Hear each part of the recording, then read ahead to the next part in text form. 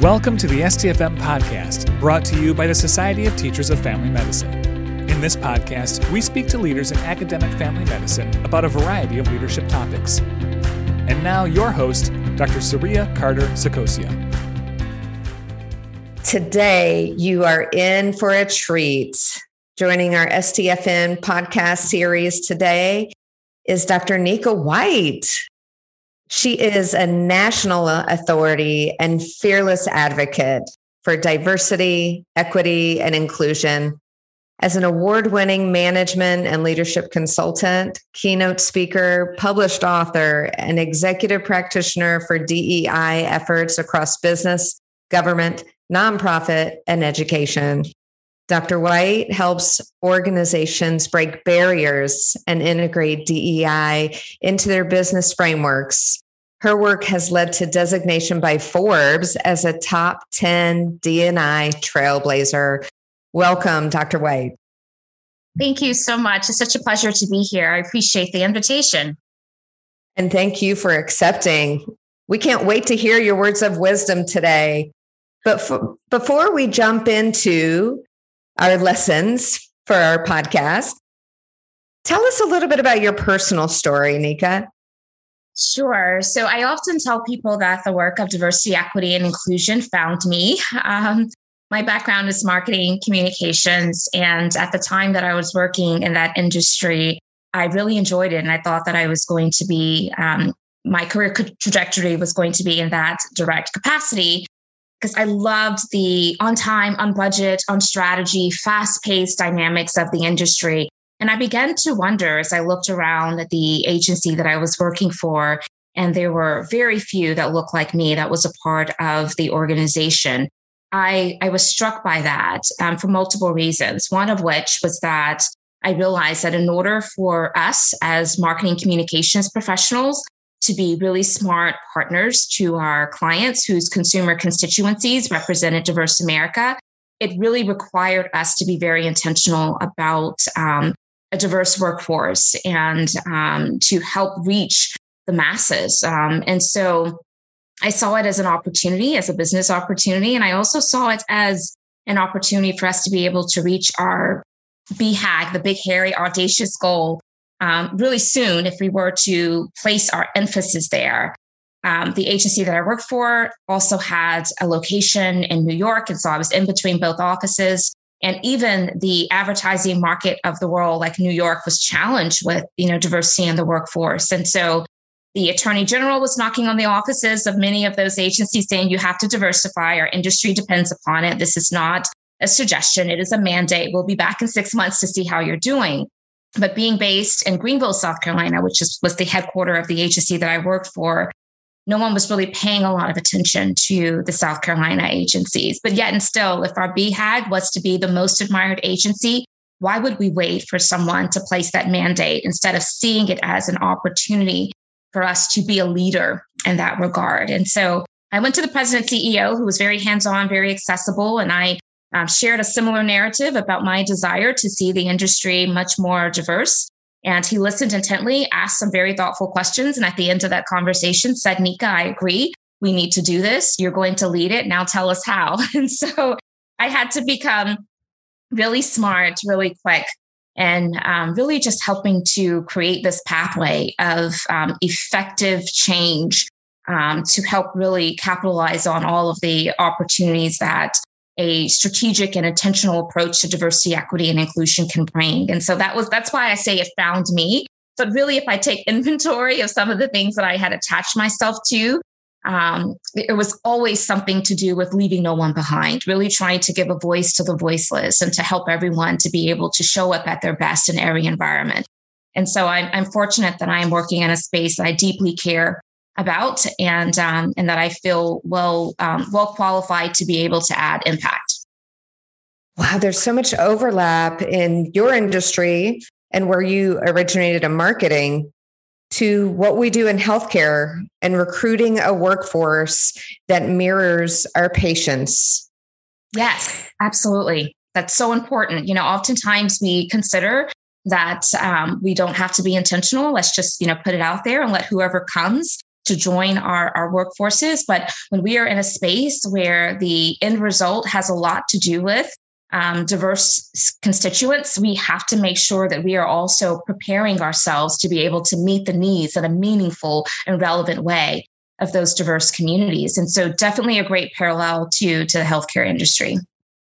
And you said a few words that got my attention, because in my experience, this transition to a more diverse and equitable and inclusive environment feels more like a marathon than a sprint.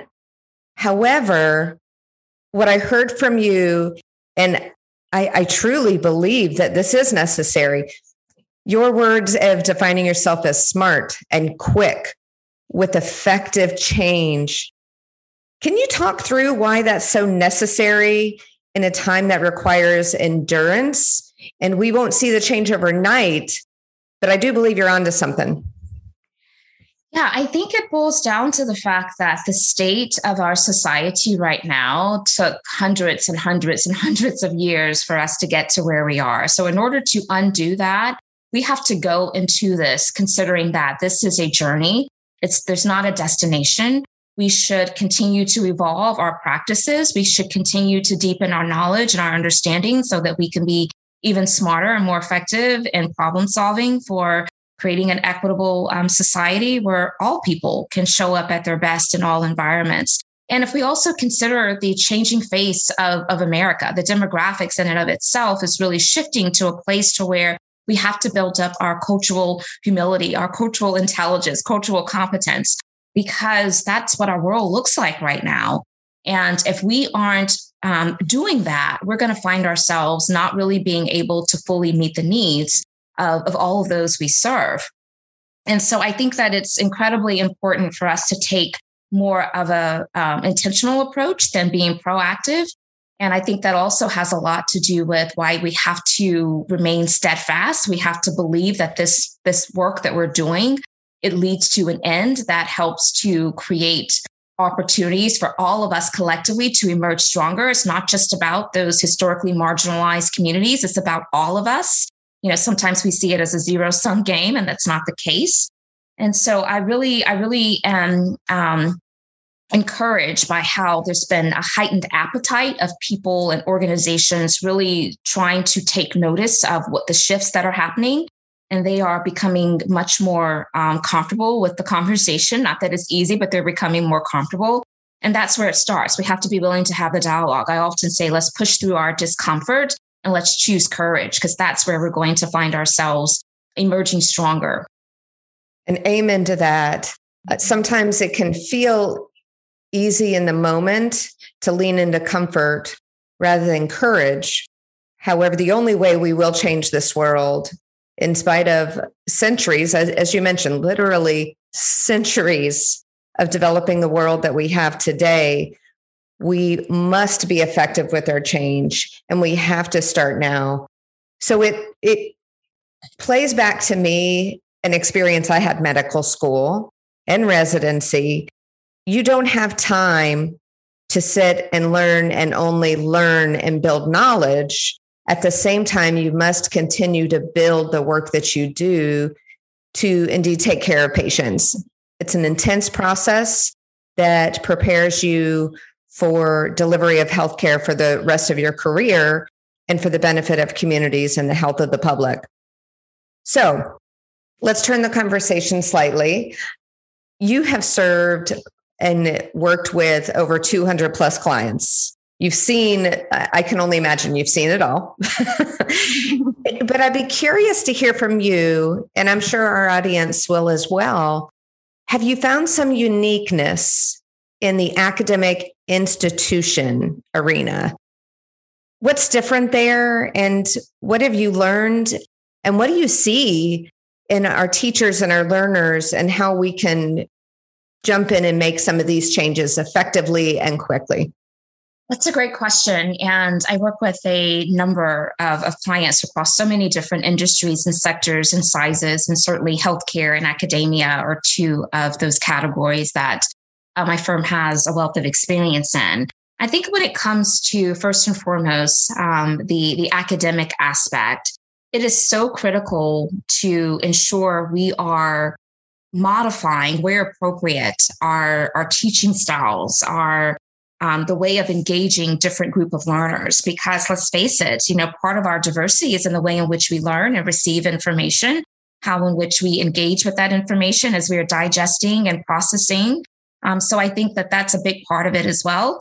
I also think that as it relates to research in general, there is a huge push right now to make sure that there is great level of intentionality of ensuring that when we are going through these research processes, we are considering the vast diversity, dimensions of diversity that are out there, right? And as we think about that from a healthcare perspective, that becomes incredibly important because we know that there are certain circumstances that can cause certain cultures and background to respond a certain way to different issues that we know are creating a lot of health concerns for many in our community. And when we think about the health disparities, I think it's also not about how do we properly address this health concern, but how do we also make sure that we are communicating the broader community so that they know where to go, what to look for, what signs, what resources are available. So I think that there's so many different ways in which, from an academic education perspective, it falls directly in line with the healthcare industry. The other thing that comes to mind for me when I think about healthcare is the fact that we are seeing, as I mentioned just a moment ago, this huge shift in the makeup of just the individuals that find themselves in different markets. And so if we aren't preparing all of our caregivers to understand how in which cultural intelligence is going to help provide greater effectiveness and how in which they may do their jobs, then I think is going to cause us to literally, it could be life and death. It could also create situations where we aren't, fully leveraging the level of innovation and intel that's out there to help us be at our best. And so when we think about operating at a high level, at an exemplary level, it certainly requires us to embed the lens of diversity, equity, and inclusion into our very specific craft and discipline. And that's something that I think is foundational across so many different industries, but definitely when we talk about, academia and healthcare. Mm-hmm. And what I hear you saying with the words embed the lens of diversity, equity, and inclusion, it's not an add-on. It's part of what we do, truly bringing it into the roots of healthcare, period. Absolutely. It has to be brought into the DNA. It can't be something that's seen as a separate initiative or even a program. There's nothing programmatic about this. It's really about embedding it into the system, into the fabric of the organization. And sometimes we even relegate that to thinking about it from an HR perspective, because obviously the human capital is a significant part of organizations. But it's not just about that. It's also about our general operations. It's about our marketing communications. It's about our procurement practices. It's about the learning and development, so we need to make sure that every stakeholder, regardless of what their title, has something directly related to diversity, equity, inclusion. This work belongs to everyone. And I find that that's a big opportunity for many organizations because there are a lot of people who care deeply about this work, but they're passive about it in the sense that they see it as the responsibility of someone else. And typically that someone else is maybe the person that carries the title of Chief Diversity Officer, right? Or maybe the HR professionals, or even, just seeing it as specifically just the work for those who are in the C-suite. And the bottom line is that all of us should have some level of accountability to help to do our part within the sphere of influence we have to help foster greater inclusivity and make sure that people can just have a strong sense of belonging. One of the things I share often is that no one can show up at their best in any environment if they are always questioning whether or not they belong. If they're questioning day in and day out, do I belong here? Am I seen? Am I heard? Am I valued? Do my opinions count? Am I safe?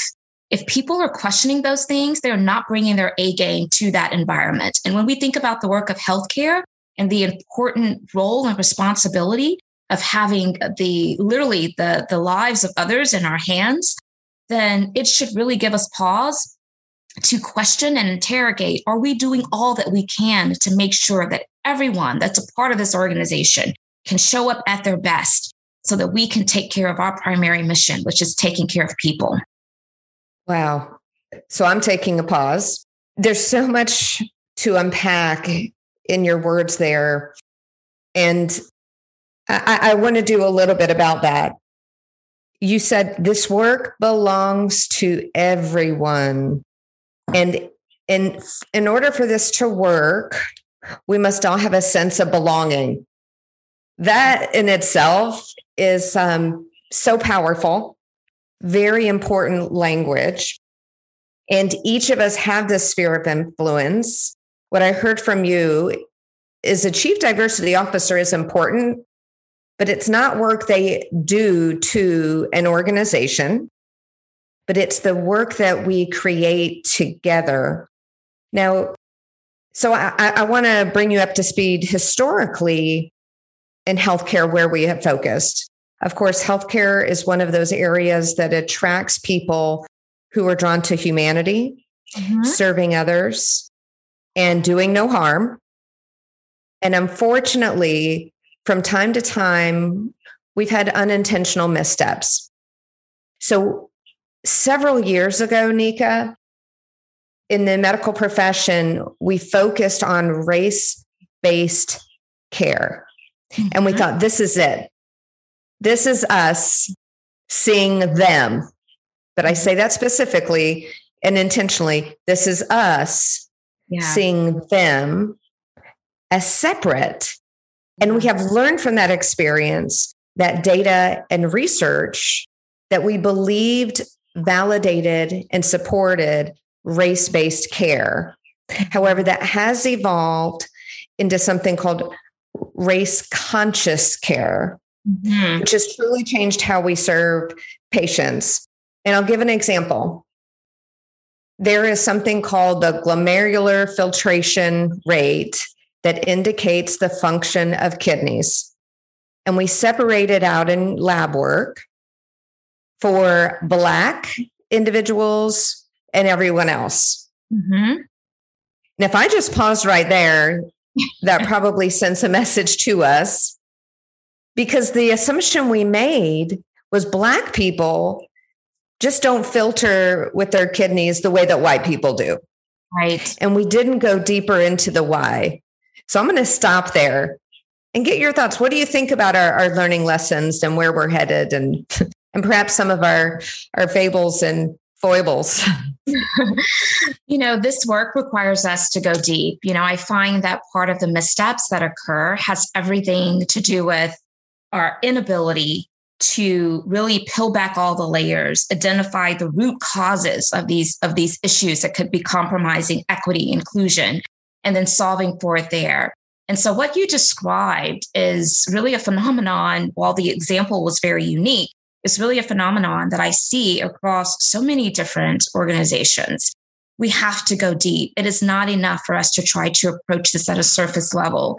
And often what I talk about in that context is the difference between activity versus impact. Are we after impact, effective impact, which requires us to think about systems change, policies, protocol? It's all the things that really helps us to sustain the change that we want to see, because we've done enough research and we have enough data that we've collected that helps us to be informed about what we need to do. Otherwise, if we just make a shift without really going deep, it's activity. Activity has start and end date, and it can be a hit or miss. And again, this is not a space where we can operate off of a hit and miss mentality. We have to make sure we're going deep.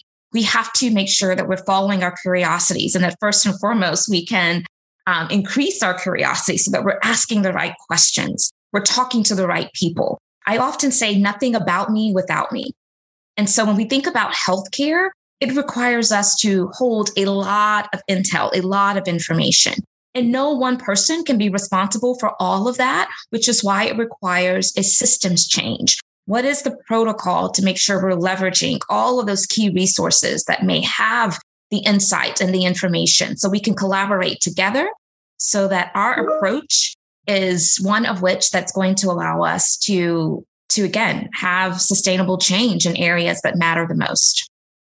Humanity is at the core of this work. It really is. And so you spoke about the human aspect, the human element, which is what draws a lot of people. Well, guess what? When we talk about inclusion, belonging, equity, there's at the core of that is humanity. And so it's certainly a great blend, and it should be thought of in that type of capacity.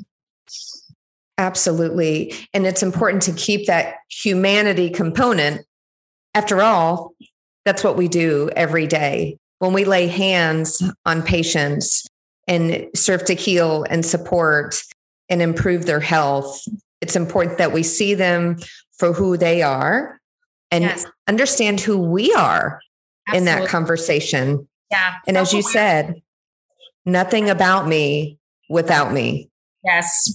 I'm a big believer of the importance of the difference between intent versus impact. And I believe that sometimes we will let the fact that our intentions were not meant to create harm to cause us to get a pass, but we still have to be accountable for that impact, And so this is a really small example, but I often share that if you step on my toe and you apologize, I really can know that you did not mean to create me harm. But guess what? My toe still hurts, right?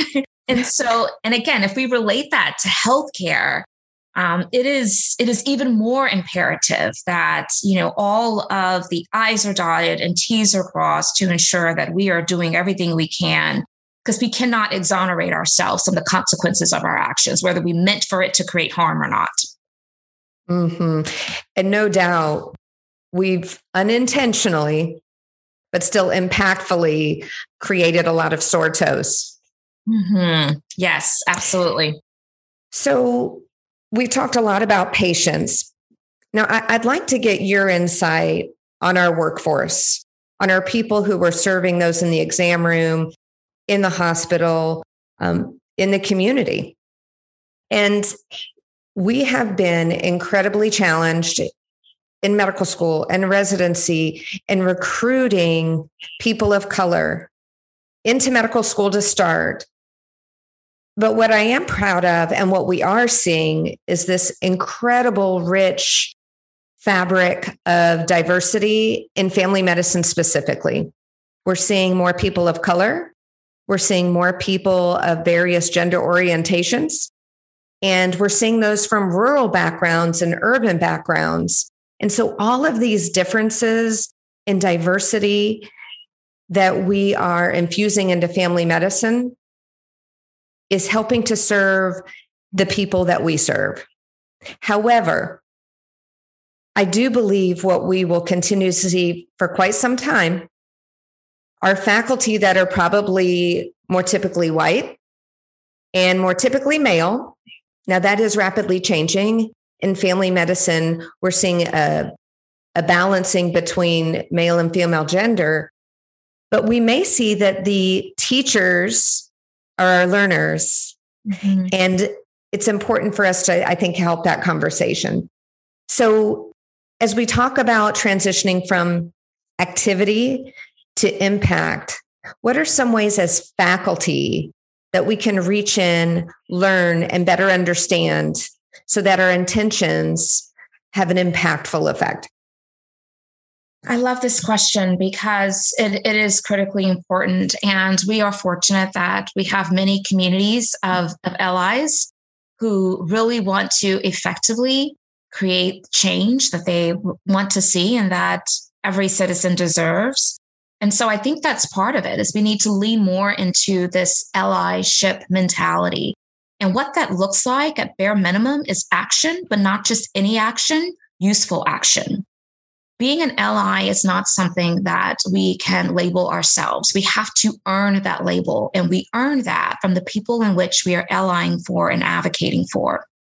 And it's not about allyship of people who are like us. It is really easy to have an affinity to people who are like us. Rather, when we talk about allyship, it is about those historically marginalized, underrepresented, I like to say underestimated groups that oftentimes are not thought about at the start. They're kind of an afterthought. And that requires those allies, those faculty members, to really get proximate to the lived experiences and the challenges of those in which they're allying for. How do you do that?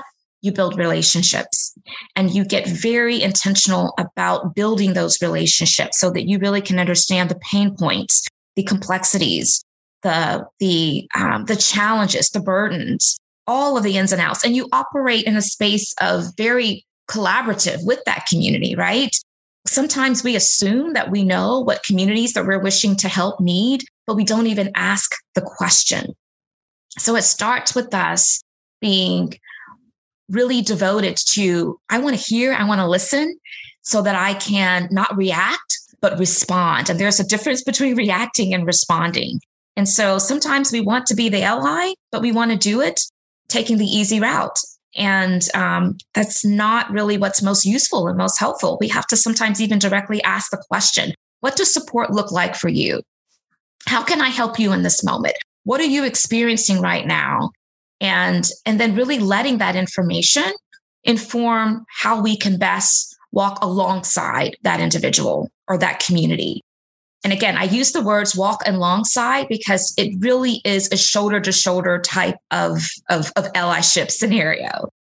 And I think that's the biggest separator from those allies who really are effective versus those who are operating from a place of looking for accolades or really being performative with it.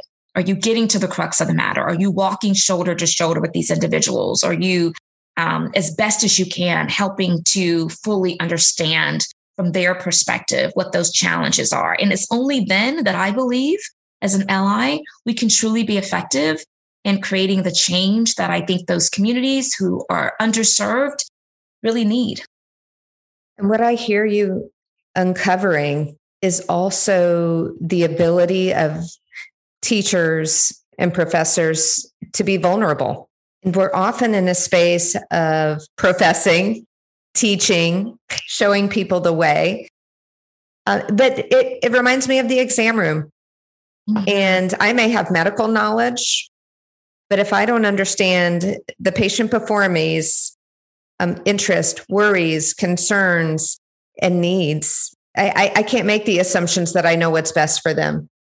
So I think it causes this intentional pause, as you said, starting with the question and just with some simple words, such as, what does this experience look like for you? I'm taking all kinds of notes here because this is great feedback and teaching for us all. Mm-hmm. And you are. Go ahead. I was just going to say, what I'm giving you are tools. What does this look like for you? What does support look like for you? Well, even when someone has reached a point to where, even through maybe some of the psychological safety being compromised, they're able to articulate what's happening. We need to just lean in and say, tell me more about that. That's what I meant earlier when I mentioned we need to become much more curious. And I think that faculty should certainly instruct students to just have this curious nature of asking questions. We make way too many definitive statements often, and we do not ask enough thoughtful questions and engage thoughtfully in dialogue to truly understand. And I think that's part of us putting ourselves in that person's shoes and really listening to not immediately have a response or an answer, but just to understand. And then letting that allow us to be much more informed about how do we approach this unique situation, seeing that patient as an individual and not as a population of people, seeing that person and their circumstances in a very individualistic way. So true. Getting back to seeing and hearing individuals to create that sense of belonging. Yeah. I think part of the anxiety for people when they are faced with health issues is of course the unknown, is the uncertainty. And that creates heightened anxiety, which we know can certainly perpetuate the health problems. And so, we need to make sure that we're teaching, people the importance of also leaning into just that level of empathy, that level of allowing people to feel seen and heard. Because if someone feels seen and heard in their moment of anxiety, that really does release some of that, which can be so helpful for the communication and the engagement and interaction. And then ultimately for the health outcomes of the individual that's experiencing whatever those health challenges may be. Mm-hmm. So true. And so we've talked about the patient's experience. We've discussed the role and the importance of vulnerability in a teacher in healthcare. And I want to turn it to medical students and residents. Being in that hot seat, oftentimes feeling extremely vulnerable and feeling like you have the least information available and you want to perform for your attending, you want to give the best care to your patients. It can often be a space where we don't feel comfortable dropping our armor, if you will. Mm-hmm. And we also know it's so important to feel comfortable asking those questions. But what I'm trying to understand for a medical student who already feels vulnerable, and perhaps if you're an African-American medical student and just a handful within your medical class, where you may feel like you have to do better, you have to know more, perhaps you can't share vulnerability the same way. How do we get everyone to feel comfortable in that space? You model it. And this is such a real phenomenon, particularly for professionals of color, students of color. Whenever you find yourself being the one and only, or the first, the few, the only, it can be really difficult. And so that level of psychological safety automatically is compromised oftentimes when you don't feel surrounded by people who may share your same experience to the level and the intensity in which you do, just because of, again, just the historical nature of how society has, evolved over time. And so I think that first and foremost, we need to model giving students permission to be vulnerable, to say, I don't know. That's not taking away the accountability to be motivated to continue to deepen our own personal responsibility for learning and for growing. But we have to realize that part of the learning and the growing is to be able to, in those moments, to give ourselves that permission to say, I don't know. I need to deepen my understanding on this. So I need your help and your support. Otherwise, we are setting these individuals up to not be successful in an industry, in a discipline, in an environment where we need them to be at their best. This is not the time at all to cause them to shrink back, but to let them know that there's strength in vulnerability, there's strength in asking for help. And so I think the best way is to model that and let that serve as permission, if you will, that this is a part of our learning and our growth, and this is part of our culture. And such helpful and comforting words. I feel like an eternal learner myself. And in medicine, we're constantly learning and relearning actually what we thought was right. Yes. And what can be better. Yes. And I think that's important. Yeah, that's an important message. Modeling the strength and curiosity and eternal lifelong learning. Not only are we learning and relearning, but we're also unlearning, right? There's a lot of misinformation out there that we have been exposed to. So we are learning, relearning, unlearning, and all of that certainly creates a circumstance to where we all should be extending grace and accepting grace to each other, because that's where the growth happens. We have to give people that permission to fall forward, right? So true. Thank you for your permission, Dr. White, for falling forward, for learning, relearning, and unlearning. This has been such a helpful session. I'm so glad. Thank you for the opportunity to be in communication around this really important topics. Well, Dr. White, I'm thankful for you and for other trailblazers that are making a difference in this world and embedding into our culture, seeing, hearing, and valuing everyone. Regardless of if they've made it to the table yet, we're going to bring them to the table. Absolutely. And once they're at the table, we have to make sure that we are encouraging them to lead. We are supporting their success. We are really cheering them on and providing the environment and all of the resources for them to optimize on those experiences. And so I'm a believer bringing people to the table, but I'm also a believer in we need to make sure we're intentional about what we do once they're at the table. How do we welcome them in, really? Well, let's eat. Yes. And let's bring everyone to the table equitably. Thank you, Dr. White. Thank you. I've really enjoyed sharing this time with you. And I'm grateful that you have allowed me to be a part of your platform to really extend this message of embedding DEI into the work of healthcare industry. And I hope that I have planted some seeds that will be nurtured and will grow for those that will be privy to all of this information and this conversation. You've been listening to the STFM podcast, produced by the Society of Teachers of Family Medicine. Visit us at stfm.org and follow us on Twitter at STFM_FM. This podcast is copyright Society of Teachers of Family Medicine 2021.